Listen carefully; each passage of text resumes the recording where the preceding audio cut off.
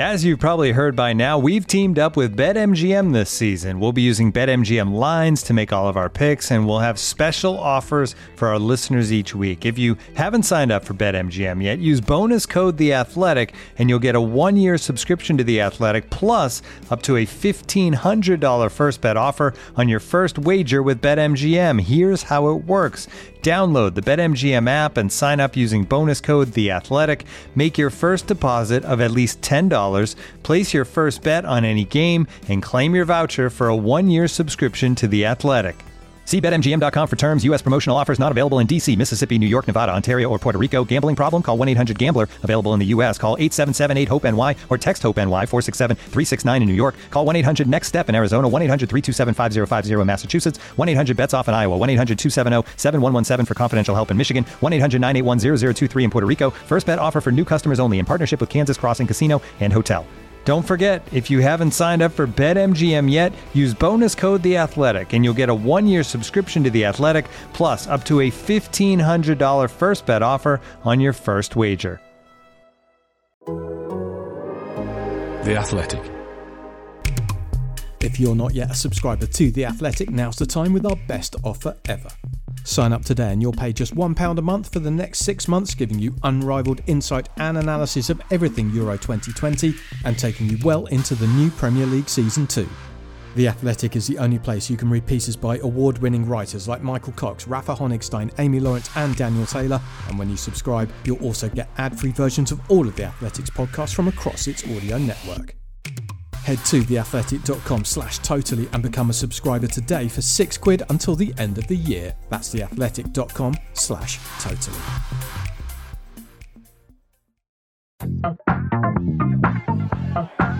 Good afternoon, passengers. This is a pre-boarding announcement for Flight 89B. Please have your boarding pass and identification ready. Sterling's got it through to Kane now, and Harry Kane has found the net. Well, that didn't take long. Shorting. There's Maguire with the corner. There's another one. Unbelievable. Totally at the Euros. Today, Nessun Dorma this. England 4-0 winners Saturday at the Olimpico, looking as composed in Rome as Tosca, and Harry Kane looking sweeter than Harry Bow, except he does deliver. Next up, for England, it's Denmark in the semis. The Danes, who sent the Czechs out with the Mæhle and his exquisite cross for Dolberg. The Danes, who beat England at Wembley just last October. It's totally at the Euros, in association with Paddy Power. Hello, listener. Yes, Sunday the 4th of July. Happy 4th of July to American listeners, and very happy 4th of July for England supporters as well, because... well, what a performance Saturday night in Rome. With us today, we've got Daniel Storey. Daniel stars himself as the nation's biggest fan of Chicken Kiev, so he had a keen interest in Saturday's clash with Ukraine. Sasha Guryanov, expert on football as an expression of Napoleonic war by other means. Hello to you both. And also with us, live from the Stadio Olimpico in Rome, come in, Carl Anka. Hello, Carl. So good, so good. That's my bad Neil Diamond impression. Hello. Hi, Carl, what's going on? Well, it's a very loud stadium announcer telling all the fans they have to leave. Right. Harry Kane's giving a TV interview as we speak. Harry Maguire has just done an interview. Just a lot of happiness and a very calm and dignified and respectful claps from Ukraine as they departed. Shevchenko joining in the final round of applause there. It was very nice to see them. It's been a magnificent tournament for them in many ways, perhaps not the greatest of matches or performances in this quarterfinal against England. We'll talk about that game very, very shortly, though. England 4-0 winners Saturday night in the Stadio Olimpico. Denmark earlier on Saturday, 2-1 winners against the Czech Republic away in Baku Beyond. That game report coming up later on, but we begin, of course, with England-Ukraine. You're listening to the Totally Football Show, sponsored by Paddy Power and part of the Athletic Podcast Network. With the corner, there's another one. Jordan Henderson has his first goal for England. And England have their fourth of the night. England 4-0 winners then Saturday night. Daniel Storey, yesterday here on the pod. We raved over Italy. What would you say then about that England performance? I think it was everything we've wanted to see. It was controlled when it needed to be. It was cautious at times when it needed to be. And it was ruthlessly efficient in attack, which is everything we've wanted. It was everything that Gareth Southgate touches at the moment seems to turn to goal, because he started Jadon Sancho. Sancho was electrifying in the first half. He stuck with Harry Kane, undoubtedly, and Kane has now come good. And everything worked. You know, he picked the players that had been booked. Nobody picked up a booking, and I'm kind of giddy with excitement already just thinking about the atmosphere at Wembley on Wednesday, because in that Croatia game it wasn't wholly positive at times, but on Wednesday it really is going to be. It's going to be an absolute celebration, I hope. We got a little bit of stick for not being giddy enough about England's performance against Germany. Obviously, the result was fantastic. Not all of the 90 minutes, perhaps, were. Sasha, as a reasonably objective observer, and perhaps factoring in the level of opposition that England faced this evening, how would you rate their performance? Yeah, I'm probably going to get pelters, but I didn't think England were that impressive. Maybe they didn't have to be, because of the severely weakened state of the opposition.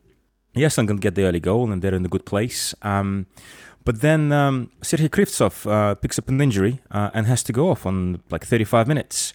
And I think this kind of ruins everything that Shevchenko is trying to do at this stage. First of all, he's trying to play a 3-5-2, which proved more successful in the knockout stages than the 4-1-4-1. And then he has to go back to that 4-1-4-1 formation, which isn't what he was planning to do.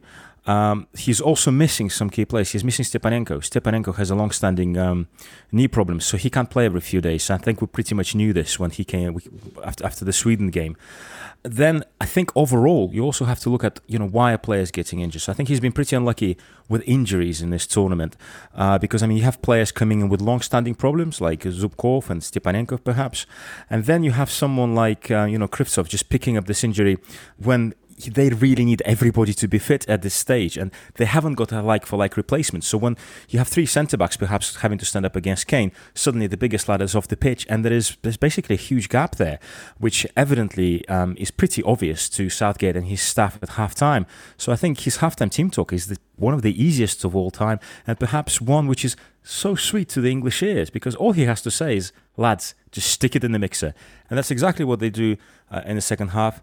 3 crosses, 3 goals. So at this stage, I'm not getting giddy. Well, you can only beat the teams in front of you, and they're yet to concede. We go now to our giddiness correspondent, Carl Anka in Rome. Carl? I think Sasha is right to an extent. Southgate is very much an economist and pragmatic in the true sense of the word. And pragmatism is about practicality, not about conservatism, right? So if Ukraine lose a defender who isn't particularly their best defender at set pieces, then why not exploit that weakness? This is how you win international tournaments. Football is a weak link sport, and if there is a new weak link, go for it. That's what you need to do. That isn't England being unconvincing. That's England doing the best thing you need to do to win the game ahead of you. This was a quarter-final that, I'd say for maybe 55 minutes, was played at a pace of a Nations League game or a World Cup qualifier. England were, I don't want to say they were cozy, but they were controlled for the majority of the game. I'd say maybe there's a spot from between the 25th minute to half-time where Ukraine were seeing a lot of joy, exploiting that gap in between Kyle Walker and John Stones. And then Southgate, again, a very pragmatic manager, remedies that by swapping Jadon Sancho and Raheem Sterling. Raheem Sterling dropping deeper, and there you have a lockout. This is good. This is a good England team. I don't know how this works. I don't know which older member of my family to consult about how to deal with this, because I don't think this has happened before. When was the last time it was a very different game. I'm thinking about the 5-1 maybe in Berlin. When was the last time, Daniel, you enjoyed an England game that much? That's what I was thinking about in the final 15 minutes. Knockout matches in major tournaments for England, you're meant to stare at that clock in the top left hand of the screen and wonder why it is going at a third of the speed that it normally does, while your heart beats at 3 times the speed to make up for it. And we just didn't have that tonight. It was an absolute absence of jeopardy, which is everything I want from an England team. You know, there are times where you can get off your seat and cheer, and you can be fraught with nerves, and you can enjoy those nerves in hindsight. Tonight wasn't about that. Tonight was absolute ruthless efficiency, and it was about kind of enjoying the opposite of jeopardy, just enjoying this kind of blissful progression to what is, let's face it, is a situation that England are not meant to be in. You know, we are not a side that serenely progresses to semi-finals of tournaments. We did it in 2018 and we needed a penalty shootout. It isn't meant to be this way. Yes, we faced some reasonably gentle or comparatively gentle opponents according to our pre-tournament expectations, but stuff that, you know, England have ruined these nights before, and yeah, they still haven't conceded a goal. The second team in history to have not conceded a goal in the first 5 matches of a major tournament. That's Euros or World Cup, and that is remarkable from where our pre-tournament expectations were. Well, it's the second semi-final at a major tournament in a row. Of course, last time at the World Cup 3 years ago, it felt like a bit of a reality check for England when it came. Is this time different, do you think, Carl? Is this England going to get a wake-up call? Am I allowed to sneak in the 2019 Nations League as a semi-final as well? Ah, yeah. Is that a major tournament? I did say I don't know, but no, yeah, it isn't point. Major, surely. I'm going to try and sneak it in and see what happens there. In terms of different, I was born in 1991, and I have had the idyllic childlike view of come on England for France 98 and the World Cup 2002 and 2004, only to be reduced to tears when I've been hit with the reality of the fact that England were C+, B- international football team. No one did a fundraiser for you. No, unfortunately not. Not even when Suarez did a handball for Ghana too. I was quite sad there as well. And I'd say this England team aren't mediocre. This is an England team that has, but that one area of the field needs to be improved upon. This is a manager that has got a team of fantastic footballing resources to buy into his plan. And yes, this plan is pragmatic and can sometimes not be the most thrilling game. You know, there are parts where you watch an England game and you do just start scrolling your phone, but that's because Southgate thinks this is the best way to win football games. And 5 clean sheets, they're probably one of the stronger teams left in this tournament. That isn't Italy. It's working. They will be pushed hard by Denmark at Wembley, and it will be up to Southgate and a number of the senior members of that team to say, don't get carried away. But also, I don't think this England team has come this far to only get this far, and greatness awaits. It's within sight. So I think that will be the overwhelming statement. I'll go for it. Do you think Southgate has been challenged in this tournament so far? So this is the very interesting thing about Gareth Southgate, in that I think throughout his tenure, he hasn't really had to chase a game. These England teams, both in the 2018 World Cup and in Euro 2020, have rarely been behind for too long. I'd say, Croatia got their winning goal in extra time in the semi-final. And then other than that, the game against the Netherlands in the Nations League, that was another one that, England go ahead and then Netherlands had to come forward again. So I'm pulling a face here. We saw in the 3 group stage games, England started quickly and they hit the woodwork. And then you saw them get the goal against Germany, and then they started quickly against Ukraine. So if they can get that first goal, there is no reason to fear. I haven't seen this England team go down in the first half yet. And I'm going to stop talking now before I really start worrying about what Damsgaard can do. One thing I would say is he might not have necessarily been challenged in those match situations, but you can't overlook just how much he's been doubted by a section of England support, which I think is probably bigger than I originally assumed. I don't think it's just a social media thing. I think there are a number of England supporters who are worried that he isn't the right man for the job, partly because he slightly fell into it in the first place, and partly because he doesn't have any huge pedigree at club level. But every call he's made has been a big one. That it was said in the coverage before the game, and I think it's spot on, in that there is a difference between courage and conservatism, in that he, just because he is sold as a defensive manager does not mean he is not brave. He's got an incredible kind of resilience of opinion, which is, I think this is the best way to play. And quite frankly, I don't care for your public like cause célèbre number one, whether it's Jack Grealish, whether it's Jadon Sancho, whether it's dropping Raheem Sterling, whether it's whatever. He doesn't seem to buy into that, and that is a courage in itself. And on those calls, he has been vindicated, which is a good thing. I agree that we haven't been behind often, but quite frankly, in this tournament, that's because we've defended really well.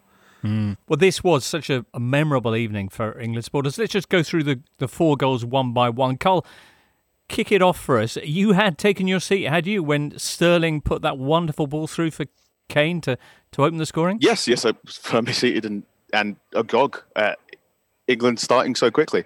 I'm here with Jack Pickborough in Rome, and he tweeted about how this partnership between Raheem Sterling and Harry Kane might be one of the most effective partnerships England have had since basically Shearing Sheringham. It is a very modern interpretation of the big man, little man.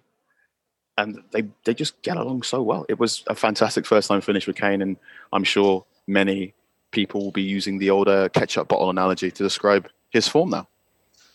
You have to wonder as well how Son Heung-min is feeling right now. Difficult times for the South Korean.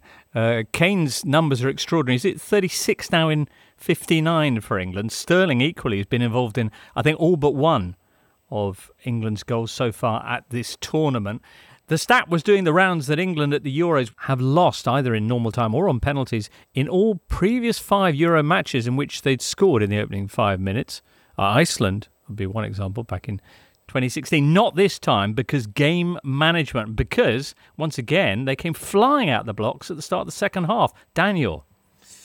Yeah, they did. And the set pieces thing in the World Cup 2018 almost kind of became the defining part of England's attacking play, you know, whether it was the love train of how they attack corners or Kieran Trippier's free kick delivery and indeed free kick shooting. But it hasn't really happened in this tournament yet until tonight, and it was a brilliant ball from Luke Shaw, who is having a fabulous tournament. I mean, after Raheem Sterling, I think he's probably been England's best player in this tournament, and just looks another really confident young man, and confident on set pieces, which is not really what I associate him with. But it was a brilliant ball for Maguire, and there are no finer sights than Harry Maguire running onto a ball to bullet header it back into the back of a net. And my only slight, and I don't want to put a down on this, my only slight issue is that as a fan of a championship club, I don't have to get involved in the panic of VAR. And for neither of England's first 2 goals was I able to celebrate properly, because I was just shouting, just wait for the replay, wait for the replay. And that one was, to be fair, pretty close, the Maguire one.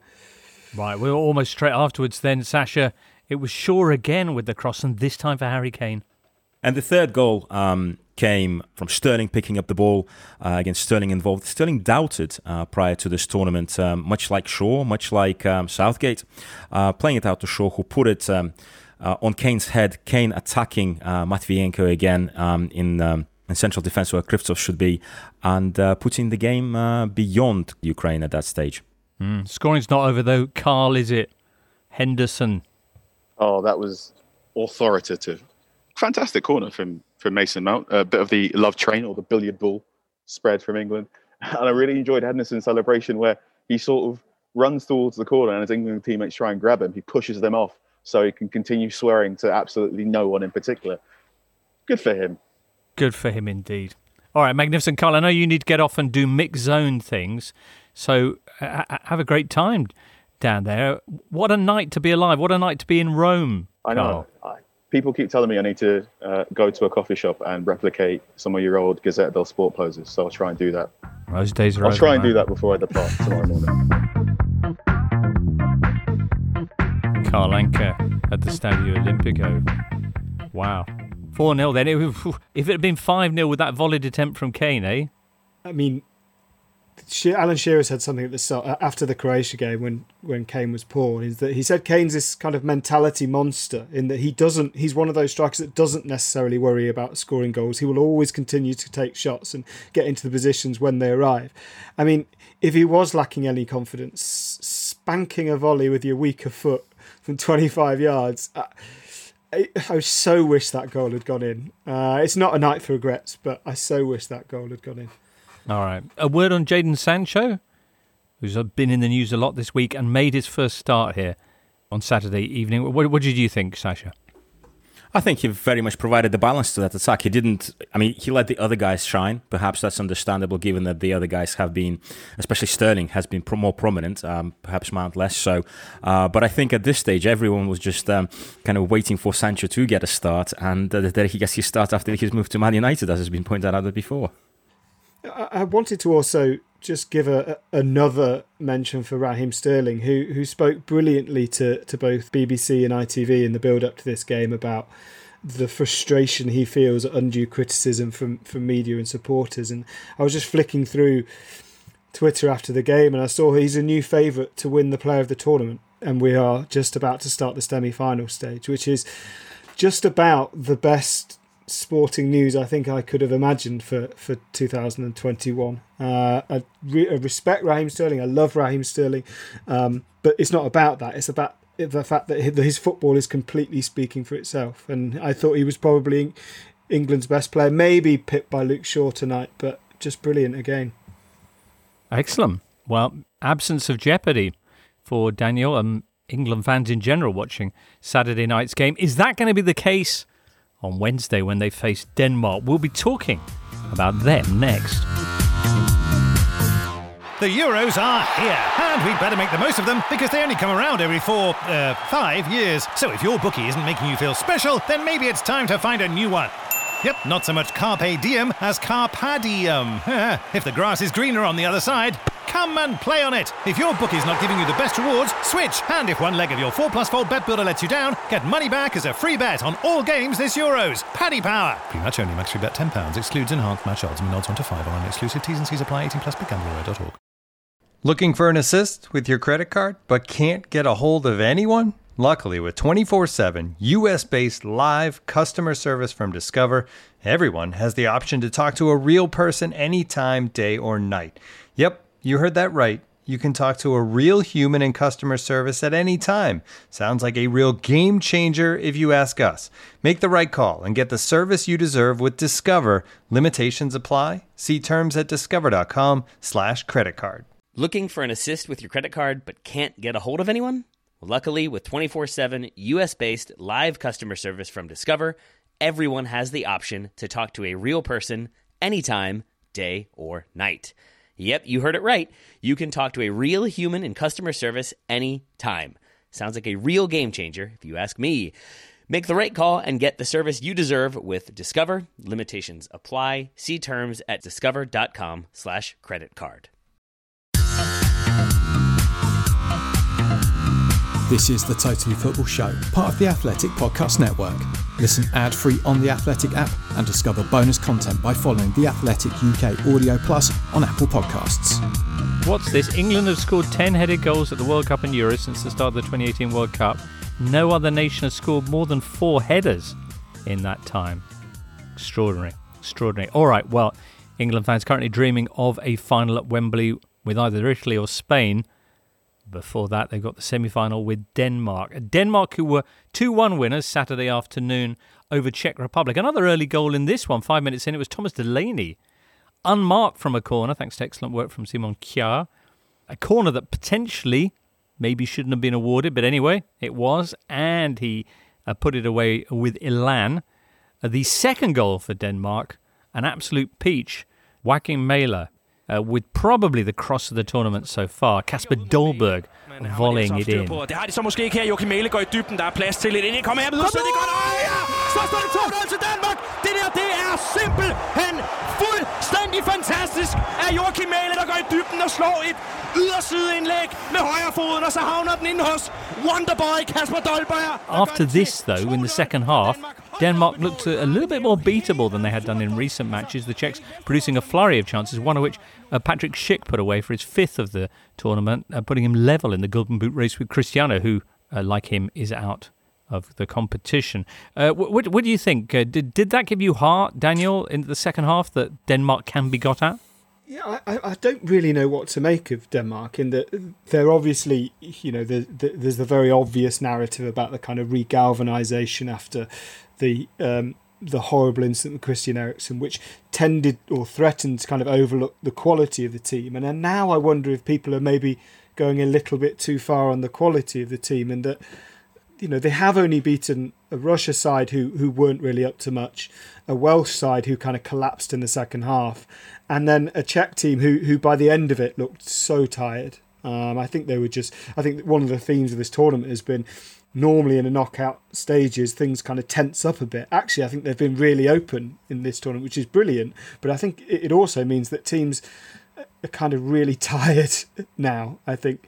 And I don't want to jinx anything, but I'm not quite convinced that Denmark are potential tournament winners yet, simply because I think they've played well in spells and clearly used the emotional fuel in that game against Russia. But I don't know, I think they look really ordinary second half, I have to say. Mm-hmm. They have scored 11 times now at this tournament. Only Spain have found the net more often. Sasha? Yeah, I think today Denmark showed us that England perhaps won't be able to do against Denmark what they did against Ukraine, because second half, Czech Republic went with 2 up top. And for 5 minutes, they battered Denmark, but just sticking it in the mixer to 2 big men. Eventually, Vestergaard stepped slightly up. And then on 60 minutes, they actually changed the formation to 3-5-2 and shut the game down. So I think, A, they did well in the air. And then B, again, you can see Hjulmand reacting within the game to what was happening. Perhaps Denmark were caught a little bit cold for those 5 minutes in the second half, but then by the end, I thought they were just pretty much managing the game. And again, I actually found quite a lot to like about Denmark in this game, because they get the early goal. I mean, they scored a header, which is kind of unexpected against Czech Republic, because that's what Czech Republic do. And then they just sit there in peace, because Czech Republic have to play, and Czech Republic can't really play. And again, they go long, but they don't have 2 men up front, so they pretty much waste the first half. I mean, Schmeichel tries to give away one goal, but then he recovers, and then Schick is completely anonymous. And Schick might be the son of confectioners, but it was actually Dolberg who got the sweetie at the end of the first half, because the ball that Mele plays across with the outside of his foot is known as a caramelo in Spanish, so which means a sweetie. And I thought that was just generally a really brilliant, sweet moment of football, because you could see as Dolberg volleys, side foots it in, he almost does a knee slide in the same motion into the goal mouth. It's just glorious. And at that stage, you do think it's game over. And yet, Czech Republic reacts, Denmark reacts. They progress, I think, in the end without any trouble. And what I really liked as well, again, 80-odd minutes on the clock, Mele pops up, and he should really make it 3-1. And this is 3rd consecutive game he does that. They kind of switch him on to deliver the coup de grace. He's unable to do it today, but I thought overall, Denmark pretty impressive. It's a shame, though, that they won't be able to bring any fans to Wembley from abroad, but apparently there's 5,000 tickets available for the Danes based in the UK. And of course, for the Danes, a game at Wembley against England is massive, because in 1983, this is where the phenomenon of a big, happy, travelling Danish support started. So Roligans, Rolig, I think means something like nice or something like that. So they're nice, a pun on nice hooligans. But 15,000 of them turned up in 1983, and they won 1-0, and then eventually they qualified for the 84 tournament, which they also reached the semi-final. So I think there's quite a lot in play here for Denmark, and I think they perhaps do have a feeling of a team on a mission. And I appreciate the sentiment about Eriksen, but I think there was something to Denmark before this. I mean, as poor old Russians, we've seen this in the under-21s, where their under-21s were incredibly mature, incredibly flexible, incredibly skillful. And there is one thing that they showed at that level, and also that this senior team has. I don't know quite what the word is, but it's an aggression for goal. So as soon as they sniff that there's an opportunity, they go for it. And they perhaps didn't have to do it against the Czechs today, but we certainly in the previous 2 games. So I think they will be extremely dangerous opponents for England. Okay, well, we don't have to go too far back in the history books to find examples of them being dangerous for England, because although England have the momentum, it was the Danes who came to Wembley and beat England 1-0 there just last October, Daniel. Having previously drawn 0-0 in what was described as a dreary deadlock with England back in Copenhagen. How much for concern is that, Daniel? Yeah, I mean, they are a good side. Christian Eriksen was good that night and scored the penalty against England to win at Wembley, we should say.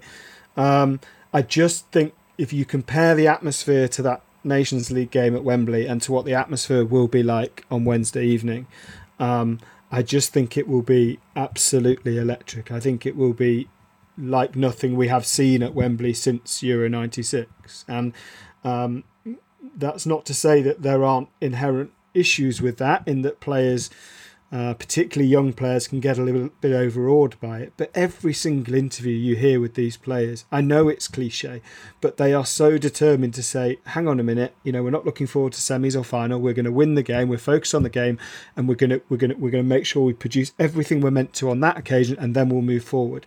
And they're not just saying it, but they are actually proving it as well. And look, Denmark have got this far because they're a good side. I don't think they've beaten any brilliant sides yet, but you could probably argue the same about England, given how poor Germany have been. But England will be favourites, and I think rightly so. We should talk about the venue briefly before we move on to other things. The venue for the Denmark-Czech Republic game on Saturday night played out in Baku. Colin Miller, with one of his typically excellent takes on football, says playing a huge game between Denmark and Czech Republic at a venue technically not even in Europe, in boiling hot conditions, surrounded by a running track, in front of empty stands, and in a human rights abusing nation is peak UEFA. People who don't actually like football and who hold fans in contempt.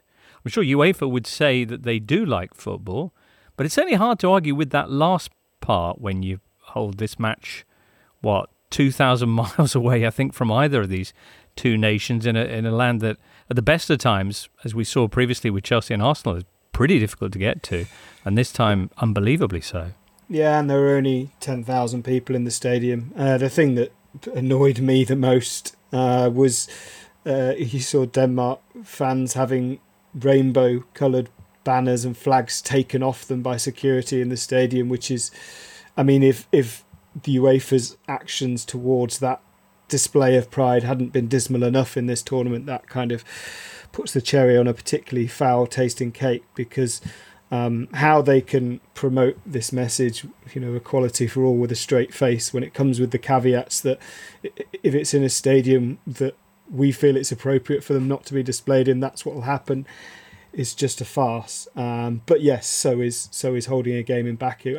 I said on the last show I was on, it's one thing having group games there and making teams travel thousands of miles. It's another doing it in a knockout game when fans can't go. I think there are a pocket of a couple of hundred Czech supporters and 1,000 Danes, which for a game of that magnitude in a stadium with that capacity is just nonsensical. Might be worth pointing out that for the semi-finals, the Danes can't actually come, not 1,000 of them. But as I mentioned on one of the earlier pods, when talking about the accreditation shenanigans, when you have 11 nations, and some of them are very different nations, this is where UEFA needs to perhaps set certain standards, and it would be, I think from UEFA's point of view, they made it difficult for themselves to be consistent. All right, well. Semi-finals, thankfully, are not going to be in Baku. They'll both be at Wembley. By the way, if you're curious about why so many matches are at Wembley, it all dates back to 2017 when Belgium, who were due to be hosting 4 of these matches from the Euro 2020 extravaganza, were effectively ruled out of their hosting rights. So those games just went straight to Wembley, all of them. So Tuesday night, it'll be Spain against Italy. Italy on a 32-game unbeaten run at the moment. Only one nation has ever had a better run than that. Do you know who it was? Spain, of course. 2007 to 2009, they got to 35 matches without defeat. Huge match that anyway, Tuesday night. Of course, we'll have immediate reaction, which will be with you immediately about 7 hours later on Wednesday morning. This show isn't over though. Still to come. We're going to be looking at On This Day, 4th of July, in Euros history. Ooh, it's a special one. First, though, let's hear more odds from Paddy Power, courtesy of producer Ben. Thank you very much, Jimbo. I'm on the line with Carl Moynihan from Paddy Power. Carl, we're taking a couple of days off, like the football itself, so this is our chance to look ahead early doors to Italy versus Spain on Tuesday night. Give us the overall for this one, please. I'm also interested in the first goal scorer markets. I also think there's going to be a red card. What say you? Well, Ben, Italy are 6-4, Spain 2-1, and the draw is 2-1. What a mouth-watering semi-final we have in store this Tuesday at Wembley, listeners, between these two. The Azzurri are the second outright favourites for the tournament and look well on hand to bulldoze their way to the final next Sunday. The Spanish masseuse will be working overtime, remember, as Luis Enrique's men were involved in extra time in both their last couple of knockout games. That is sure to be taxing on the legs, and Mancini's men, buoyed by their win over Belgium and Munich, look set to pounce and gain revenge, sweet revenge, for the Euro 2012 final that saw an Iniesta-inspired Spain break Italian hearts with a 4-0 win. In terms of a first goal scorer in this one, how about Lorenzo Insigne? The Napoli attacker loves to float in from the left-hand side onto his wand of a right foot and shoot. He already has goals against Turkey and Belgium to his name, and that 8-1 will be very popular. One man who may be a danger to the Italian defence, though, is Alvaro Morata. The Spanish striker has a couple of goals to his name so far in the tournament, and after his successful stint in Serie A with Juventus, he'll quietly fancy himself to score. He's a 6-1 shot in the first goal scorer market. Also, Ben, we have 4 players who were involved in the 2012 final: Chiellini, Bonucci, Sergio Busquets and Jordi Alba. So that'll bring some extra spice to this meatball of a clash. Mamma mia, a red card in this game is 3-1. The Totally Football Show, sponsored by Paddy Power. Find a bookie who loves you right back as much as Gareth loves right backs. Place a 4+4 bet builder on any football match and get money back as a free bet if one leg lets you down. Check paddypower.com for more details. £10 max free bet. T's and C's apply. 18+. BeGambleAware.org. This episode is brought to you by Michelob Ultra, the official beer sponsor of the NBA. Want to get closer to the game than ever before? Michelob Ultra Courtside is giving fans the chance to win exclusive NBA prizes and experiences like official gear, courtside seats to an NBA game, and more. Head over to MichelobUltra.com/courtside to learn more. This episode is supported by Season 3 of FX's Welcome to Wrexham. Celebrity owners Rob McElhenney and Ryan Reynolds' small-town Welsh football club has finally been promoted into League 2 after 15 seasons in the National League. Dedicated staff and supporters celebrate the city's return to glory while bracing for the newfound challenges that come with being in a higher division. Will Wrexham AFC stand up to the challenges and rise again into League 1? FX's Welcome to Wrexham. Catch all new episodes Thursdays on FX. Stream on Hulu.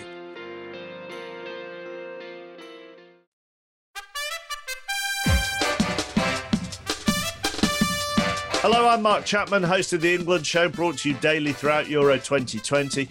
I'll be joined by writers from The Athletic and special guests to bring you unrivaled coverage dedicated to the England team this summer. So for expert insight into Southgate's squad and post-game reaction to all the games, search for The England Show wherever you get your podcasts or via The Athletic app.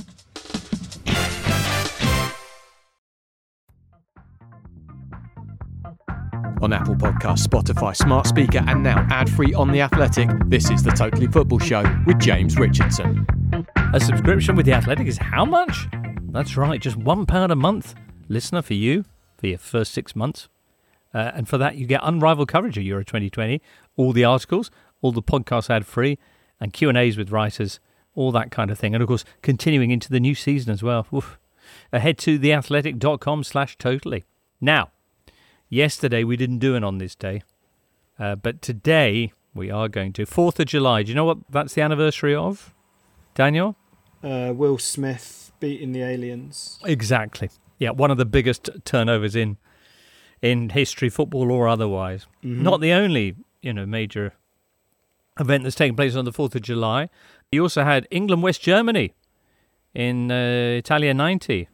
Mm. Of course, they were still West Germany then. Extraordinary. Yep. Paul Gascoigne, Gazza in tears, all that stuff, the penalties.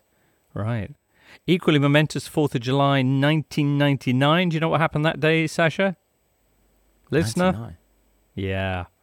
Okay, the venue was Dublin at a castle. Posh Spice marrying Bex. The world would never be the same again. I'm so glad you didn't get that, Sash. 4th of July 2004, and this might just be the biggest of all. One of the biggest upsets in international football history. Listener, you look a bit too young to remember this, but Greece beat Portugal in the final of Euro 2004. Now, to put this into perspective, Portugal, managed by Big Phil Scolari, had an incredible team. They had Rui Costa, they had Luis Figo, they had a young Cristiano Ronaldo, and they were the host nation as well. They were the team of destiny. Greece, their presence in the tournament was something like that taxi driver who once got put on BBC News and interviewed by accident. However, they started the campaign with a win over Portugal, to everyone's surprise, and then they did it again in the final after playing some of the most stultifying football ever seen in between, courtesy of this Angelos Charisteas header.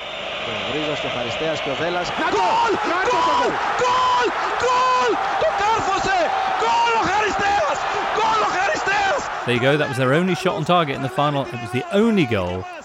And the game ended with a 19-year-old Cristiano Ronaldo in tears. Captain of Greece, Theo Zagorakis, finished 5th in the Ballon d'Or voting later that year. Can you believe it? Do you remember, Daniel, that game, where you were, etc.? I was in Kos on a slightly raucous gentleman's holiday at the age of, how old would I have been?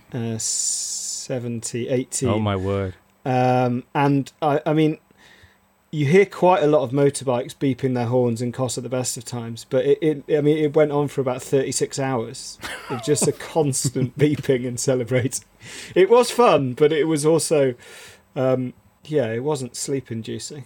Where did you watch the game? Just in a bar, I think, on the seafront. It was a brilliant atmosphere because we had gone out, I think, this was really towards the end of the holiday, and we'd gone out before the semi-finals, so we assumed that they wouldn't be in the final, and we certainly assumed they wouldn't win it. So it was brilliant, but it was also loud, repeatedly loud. Sasha, where were you? I was in Munich in an Australian bar. There were some Greeks there, some Portuguese, and I decided to make myself the biggest Greece fan alive, which of course must have been irritating to everybody else there, but I had a lovely time. And we went to Munich, it's just like a long weekend.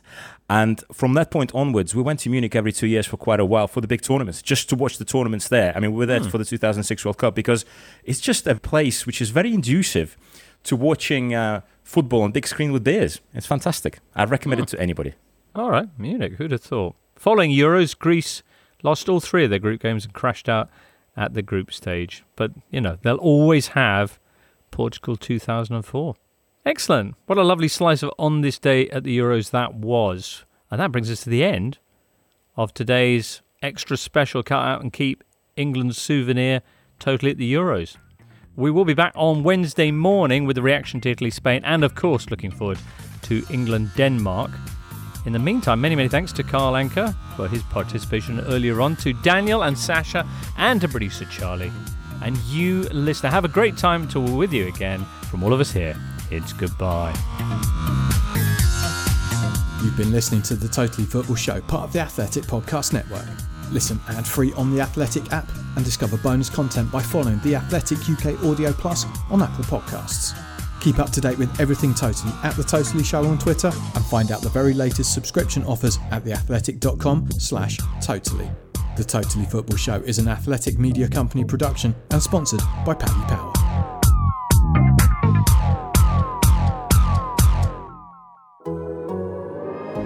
The Athletic.